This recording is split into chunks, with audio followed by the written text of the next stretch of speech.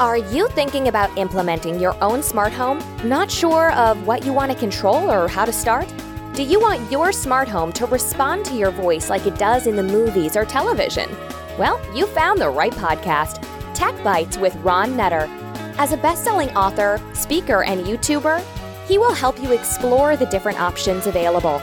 And now, here's your host, Ron. Do you want to learn how to create a RAID 0 on Raspberry Pi? Do you want to learn how to create a RAID 1 array on a Raspberry Pi? Do you want to see how to do this with a Compute Module 4? Well, stay tuned, and I'm going to show you how to do all of this. Welcome to another edition of Tech Bites with Ron Nutter, your home for all things relating to smart home technology. In this episode, we're going to talk about setting up a home RAID lab using a Compute Module 4. Now, this is part 2 in the series. Hi, I'm Ron Nutter, and we're going to be working on this together. This content is also available as an Amazon Flash Briefing or podcast. Please go to techbiteswithronnutter.com for more information. For any items mentioned in this episode, there are affiliate links in the description. If you click on these links, I will get a small commission, but that won't affect the price you pay for the item. If you want to get notified when new content is uploaded, please click on subscribe and enable notifications. Well, in part 1 of this series, I showed you how to set up RAID 0 and RAID 1 on a Windows 10 system, which is an Intel NUC. Now, for those of you that are a little more curious or a little more adventurous, I'm going to show you how to do it on a Compute Module 4. So the items that we're going to be using in this particular video are the Compute Module 4. Now, this is the one without Wi-Fi on it, because that was the first one I could get my hands on. So I'm going to continue to move forward with that one. I've also got now one with Wi-Fi. So we'll be taking this one step at a time. We're also going to be using the Compute Module Raspberry 4 I/O board, because that's what's going to give us the ability to tie into Ethernet and a whole host of options. Something to keep in mind, if you notice down on the bottom part of the board, just to right of center, that's the USB ports. And we're going to have to do a different setup sequence for these, because by default, those are disabled. But it takes it takes going into one file and adding one line, and we can take care of that. This does require a 12-volt power supply. That obviously is going to be in the mix as well. And it has multiple tips, and you'll find the right one, because they come with a whole host of assortments. Now, I've also done a 3D printed base. This is something I'm actually going to modify, and I'll put up an STL file on Thingiverse, this carrier that I printed with the holder that I printed on my 3D printer for the Compute Module 4 I/O board. I want a little more support in the middle. So what I'm going to do is modify the design I found and add some more support in the middle, because that way I can take the Compute Module on and off the I/O board without flexing the I/O board. And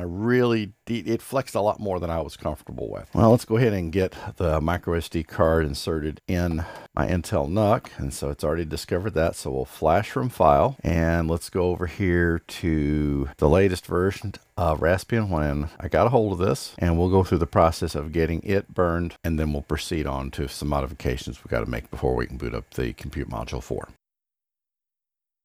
Now that we've got the SD card created, I'll still say the word burned once in a while. It's old habit when you've been working with CDs and DVDs. So we'll go over here and create a text document that's SSH with no extension and hit enter. We're going to get the warning about file extension unusable. We'll click yes. That is the next part. What you'll also want to do is we're going to have to add what's called an overlay. This is going to allow the USB ports to come up. So we'll go down here to config.txt file, go all the way to the bottom, and then we'll put that line in so that it knows that it can bring up the USB ports and allow them to be usable. Now we'll move the card over to the Compute Module 4 on the I/O board. So we've got the micro SD card in the Raspberry Pi Compute Module 4, and we should have power coming up here. Okay, I've got the status lights on the board, and seeing the network jack come up. Okay, now we've got that, so we should start seeing this come up. So it's resizing it. Okay, that's fine. And this is a good indication that it is reading the SD card, or we wouldn't have gotten that far. So it's going through, it's restarted the post process after resizing the card.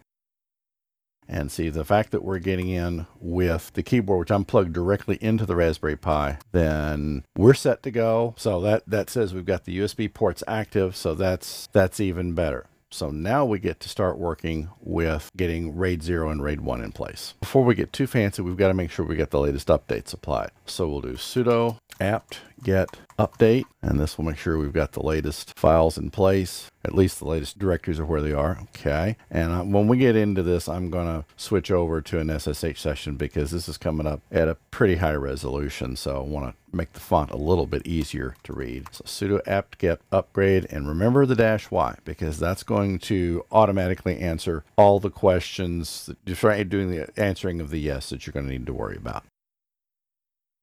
Okay, now that we've got all the updates applied, let's go find out what our IP address is. We'll just type ifconfig, so it's 10.0.1.70. Okay, so we're good there. So I'm going to switch over to the Intel NUC, and we're going to bring up 10.0.1.170, and we'll make it up something a little more readable. And yes, it's not in there, so we'll say yes. Okay, now this should be a lot more readable. So we've got it up and running. We're coming on an SSH. So now we need to install something called MDADM so that we've actually got the RAID commands available within Raspberry Pi. Now, just to be on the safe side, we're going to see if we actually see the USB controller and if there's anything plugged in. So that's what we're seeing right out of the gate. So that says we're seeing the hub. So we're seeing the 2 ports. Now I'm going to go over here and plug in one of the drives. It's got powered up. So now if we repeat the command, okay, now it sees the mass storage. It says 480 megs. Well, I've got a different drive plugged in, so that's fine. But anyway, we're seeing it. So now we can go on to getting the RAID software installed. Getting the RAID software installed just requires the one command, and I put the -y after because that way you don't have to enter everything. So we should be ready to go here in just a moment.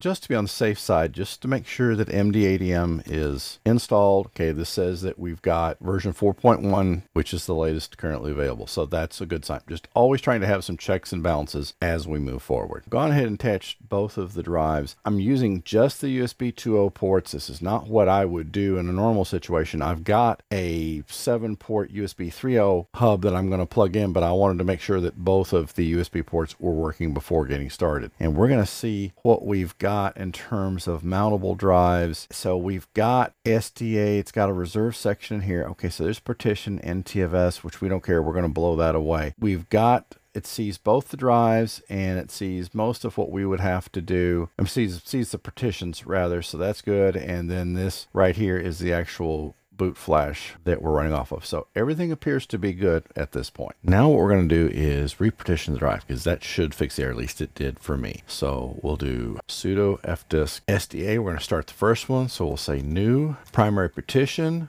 and we'll say 1, and we'll just accept the defaults there because it's picking up the size of the drive. Okay, it's created, okay, partition type of Linux. All right. Okay, so we need to change the partition type. We're going to set it to Linux auto detect. Okay, so it's Linux auto detect. Everything's fine. So now we'll say write. Okay, so it's done that. Sudo fdisk. If I can spell fdisk, I seem to have a problem with that today.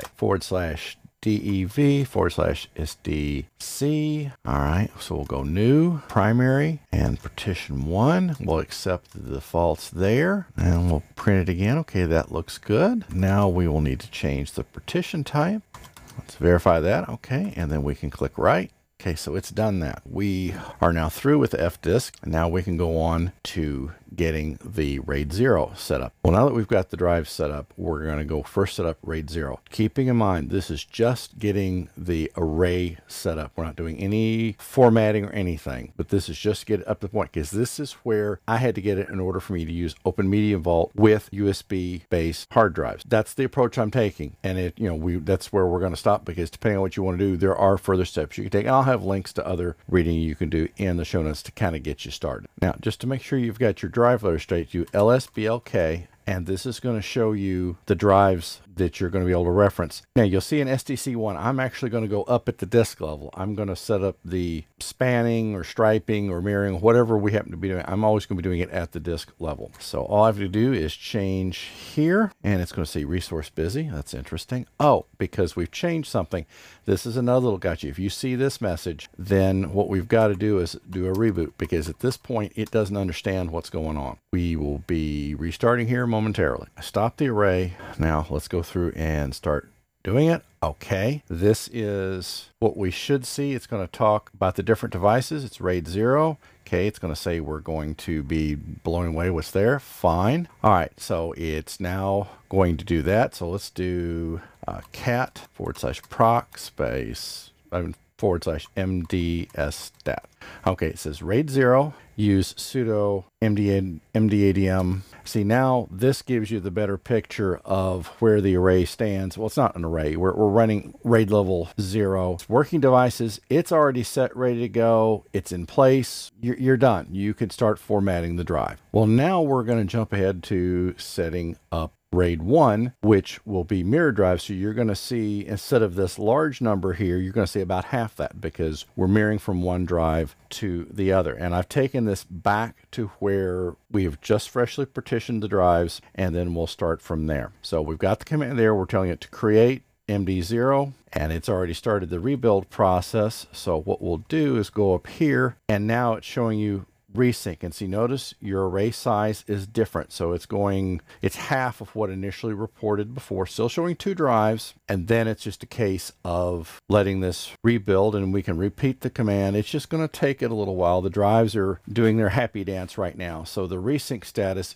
is going to take a little bit of time before it starts updating. And of course, in this day of instant gratification, and we all want this now. When you're trying to get a handle on where it stands in the array building process, and it seems like it's sticking at 0 for quite a while, you can actually go back to your cat/proc/mds-stat. It will give you an incremental version. So now we can actually see that the rebuilding process, or the resilvering, remirroring, whatever you want to call it, is actually up and running. Now you've seen what it takes to set up RAID 0 and RAID 1, keeping in mind, like I said in the other video in this series, that normally you would not use RAID 0 because it's an unprotected system. As far as if you lose one drive, then typically you're going to lose the whole data set. That's a reason, as a general rule, not to use it. Now, keeping in mind, when you hear RAID 10, you're taking a combination of RAID 1 and RAID 0. So you have, instead of a single drive, you would have, like, say, 2 drives for one RAID 0 setup. Then you set up a second set of drives for another RAID 0 setup, and then you would mirror the 2. Right? You can call it RAID 1 plus 0, RAID 10.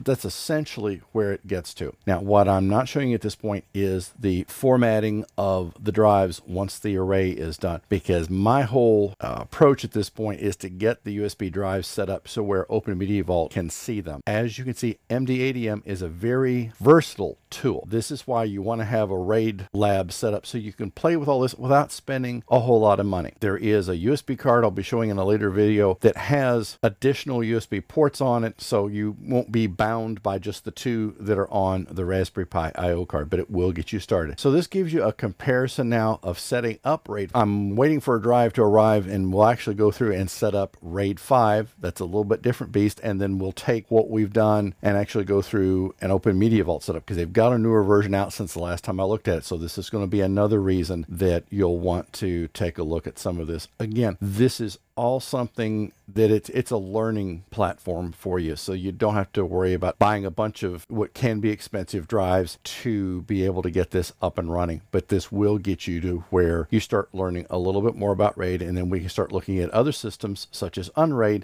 So but this gives you the basic platform of what to look at. If you're watching this on YouTube, you will see videos on the screen that are similar to the one you've just watched, or other content that YouTube thinks you might be interested in. If this video helps you or provides value, please click on that like button, thumbs up. If you haven't already subscribed to the channel, please click on subscribe now and enable notifications. See you in the next episode. Thanks for watching. Thanks for listening to the Tech Bites with Ron Nutter podcast.